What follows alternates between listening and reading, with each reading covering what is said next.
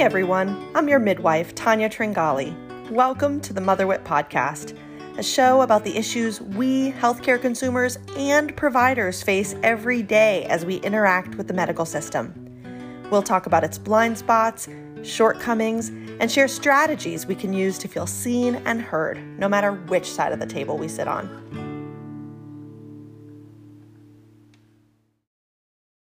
One of the things that makes me happiest in my professional life is that I have clients from many, many, many years ago who still keep in touch with me and still write me questions or occasionally have a one-off remote session with me, and they email me periodically updates on their lives and occasionally questions. So a former client and listener to the show who had a baby back in October of 22, so getting close to that 1 year mark, not quite there yet, I guess that's about 9 months, wrote me recently with a great question, and I decided I wanted to share it with you guys, and she gave me permission to do so. So, her name is Debbie. She gave me permission to share her name as well. She lives in New York City. So, she says, I'm nourishing my body as best I can because I'm still nursing, and I'm noticing that my body cannot handle strength training like it could before pregnancy. I feel like it's the fact that I'm carrying the baby a lot, and it's like lifting weights, and I'm caring for him, and so that has me winded. I'm leaning more towards cardio, and I like to run on the treadmill anywhere from 30 minutes to an hour several times a week. I hated cardio before, but it's just what I need after a long day. She's a teacher. Is this normal? Do you find women going through these changes post-pregnancy? I miss strength training and lifting weights. I don't lift anything crazy, but my body was able to handle so much more. Now it's like I'm a different person when I go to lift these weights. I loved getting this question, and she knows it, which is why she went ahead and reached out to me. So I wrote her back with a, fairly detailed answer, and while writing her back, I realized that I wanted to share this with you guys because I think these kinds of questions are super common, and I think people ask themselves these questions and then kind of don't know where to go for an answer. So sometimes people go to their provider, their healthcare provider, who often doesn't know a ton about this, and you might get a good response, but you're likely to get a pretty vague response. And some people will seek out the help of a trainer or start up with some fitness classes and just try to sort it out for themselves. And all of those things are fine and right, and there's nothing wrong with that. But let's spend a little time talking about it because I think there's a couple points with which we can dig a little bit deeper. So on the first note, just about wanting something different or enjoying something different, that is so common. The most common thing I see is not what she's describing, actually. It's more that physical activity altogether kind of goes out the window. And for some people, they're not even thinking about it anymore because they just couldn't even imagine fitting it into their lives.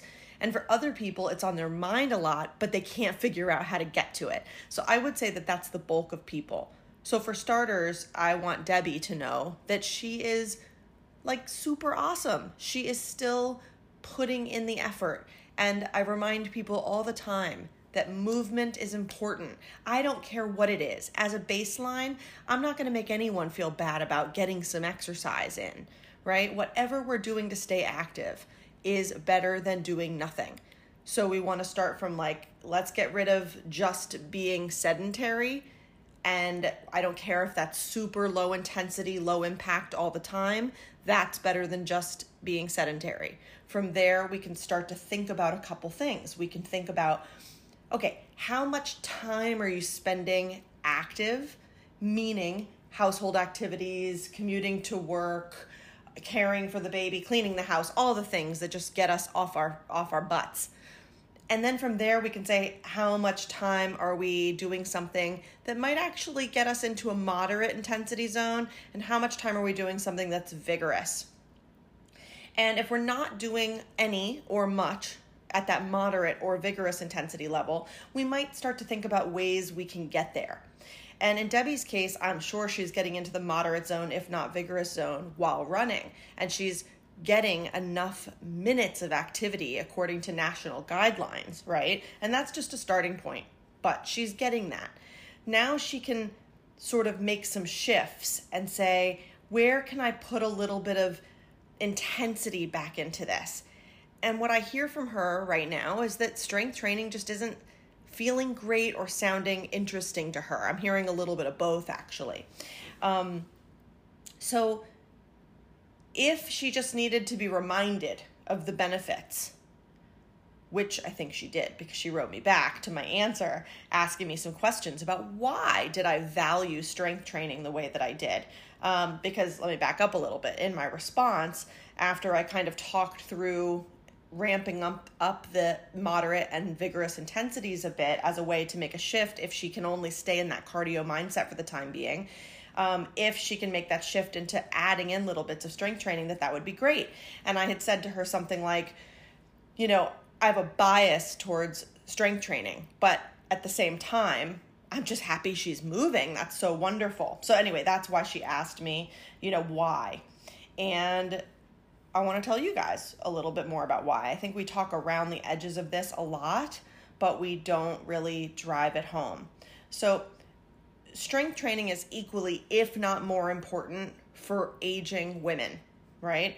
And I know Debbie to be in her 30s. So we're thinking about people in their 30s and onward. As we age, and by aging, I mean even in our 30s, as we age, we start to lose muscle mass, but we can stave that off. And it's so important to do so.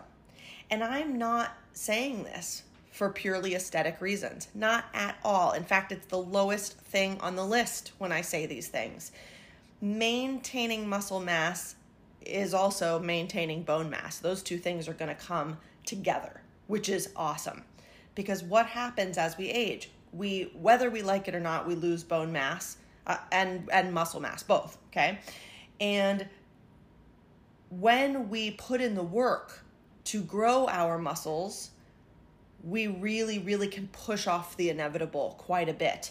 Now, there's a point with menopause where that shift is going to happen and it's going to accelerate a bit, but we can stay on top of that. There are really great studies that show that even as late in life as in our 60s and 70s, starting a regimen that includes even modest amounts of strength training can improve muscle mass, coordination. And where we haven't even gone yet is the relationship to muscle mass and glucose metabolism, right? Because we know that diabetes is common, right? Many people will move in the direction towards pre-diabetes, or hopefully if they have diabetes, diet controlled, but then from there we get into oral medications and even insulin. The more muscle mass we have, the greater the ability for the body to utilize that glucose and maintain a nice healthy balance in our bodies of glucose so that we don't run around with too much high glucose or too frequent high glucose levels. And then from there, what I think people don't realize is that there's a pretty big relationship between diabetes and things like Alzheimer's. So we don't often connect or make the leap, I should say, from the size of our muscles to diabetes, let alone to cognitive impairments as we age. But that's a real connection. And there's a lot of science that supports all of this. So if this is new to you, I'll make sure to link something fairly digestible in the show notes so that you can explore this a little bit more. And if some of what I'm talking around the edges of is really interesting to you, I'm not sure if I've ever said this on the podcast before, but my favorite podcast to listen to, and it's not for everyone, and I get it, is Peter Attia, The Drive. He is a lifestyle medicine doctor, longevity science. He's really smart. That's really all I can say. He's really smart and he brings on really smart guests. The episodes are really long and they can be hard to listen to, even if you are medically trained. if it's not your area of expertise, it can go over your heads. But it's nice to just kind of work your way through those sections because they always get back to the point. And they talk a lot about this kind of stuff. So Peter Attia keeps me on my toes. He keeps me aware of the state of the science. He keeps me aware of where, research has its limitations and where politics intersects with how we get these bigger bodies of information, or where we have lack of information sometimes. So anyway, back to Debbie real quick. So Debbie also asked me if strength training could be done just using her own body, or if it had to involve weights. And that's another great question that came out of this dialogue, this conversation, because I want to be really clear that strength training absolutely can be body weight only. Like when you see people doing calisthenics and things like that, that's all just body weight, and they are crazy strong and crazy buff usually. Now, what I would say is there is a place for evolving beyond that for many people, because maintenance only gets us so far. All right, so this is where it might get a little crazy making. If you aren't getting sore sometimes, if you aren't growing your muscles a little bit, you are plateauing, right? And in order to continue to grow your muscles and get better and stronger, and really I should focus on stronger rather than bigger muscles, because we don't actually have to get bigger muscles to get stronger. There's plenty of people who keep getting stronger but look the same. So that's, I think, what's important to say here. But anyway, if we want to keep getting stronger, we need to add resistance. That doesn't necessarily mean we have to lift heavy weights or some idea that's in our mind about what that means or what bodybuilding and weightlifting looks like. It doesn't have to look a particular way. It might be the addition of bands. It might be any type of additional weight, whether that's a can of soup, a 2-pound dumbbell, or we start to get into kettlebells, dumbbells, barbells, things like that. There are absolutely ways to do this. I would also say that in terms of body weight, there are ways to grow just using your body. So we can spend more time under tension. So say we were doing a squat, instead of just simply going up, down, up, down, up, down, we might go down slowly for a count of 5 and spend more time under tension. Or we might do more reps, or we might start doing single leg work. So instead of just squatting with both feet on the floor, we might do a Bulgarian split squat. I'll link to some of these terms in the show notes as well, if that's helpful. So even with just body weight, there are ways to add resistance. Let's think about a push-up. If you can't do a push-up, you might do it at the wall. And when they get easier at the wall, you start walking your hands down the wall until you're using the back of a chair or a box, and then moving towards, lower and lower till you're at the floor, right? Which I significantly prefer over the typical air quotes girl push-ups, but neither here nor there at the moment. There's always ways to progress exercises that involve only your body. But we want to be making progress over time. We don't want to plateau. We want to keep getting stronger, build stamina, build capacity, get more coordinated, challenge our brains. That's probably where the Alzheimer's stuff comes in. Well, not only that, because it's also about glucose metabolism, but there's a couple different ways I think that that's working. Anyway, I just thought it was high time to start talking about some of the questions that come into me and that I spend time and energy answering for people. I hope you found that helpful. Let me know. And if you did, we can keep this up and I can continue to bring some of these things your way. Hope you guys are well. Bye.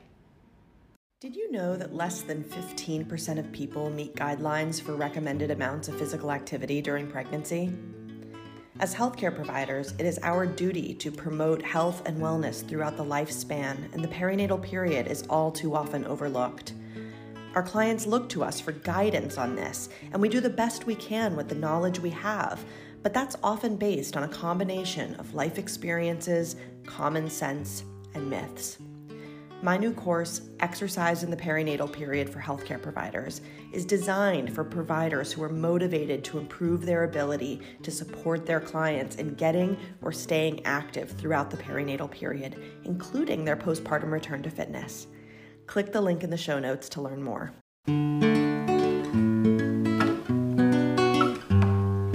Thank you for listening to the MotherWhip podcast. If any of the issues we discussed today resonate with you or your experience, I'd love to hear from you. Leave me a voicemail at 917-310-0573, or better yet, email me a voice memo at tanya@motherwhipmaternity.com. I really want to hear what worked for you, what didn't work, what support you'd wished you had, how you got through the tough times, how you advocated for yourself, or especially any tips you want to share with our listeners. I want to hear all of it.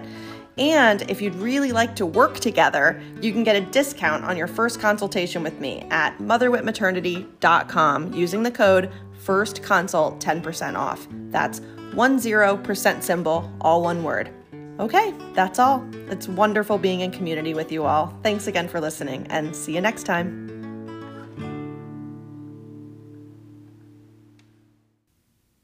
And remember, listeners, nothing we discuss on this show should ever be considered medical advice. Please speak to your local provider about anything that comes up in this show that resonates with you and your needs and your health care.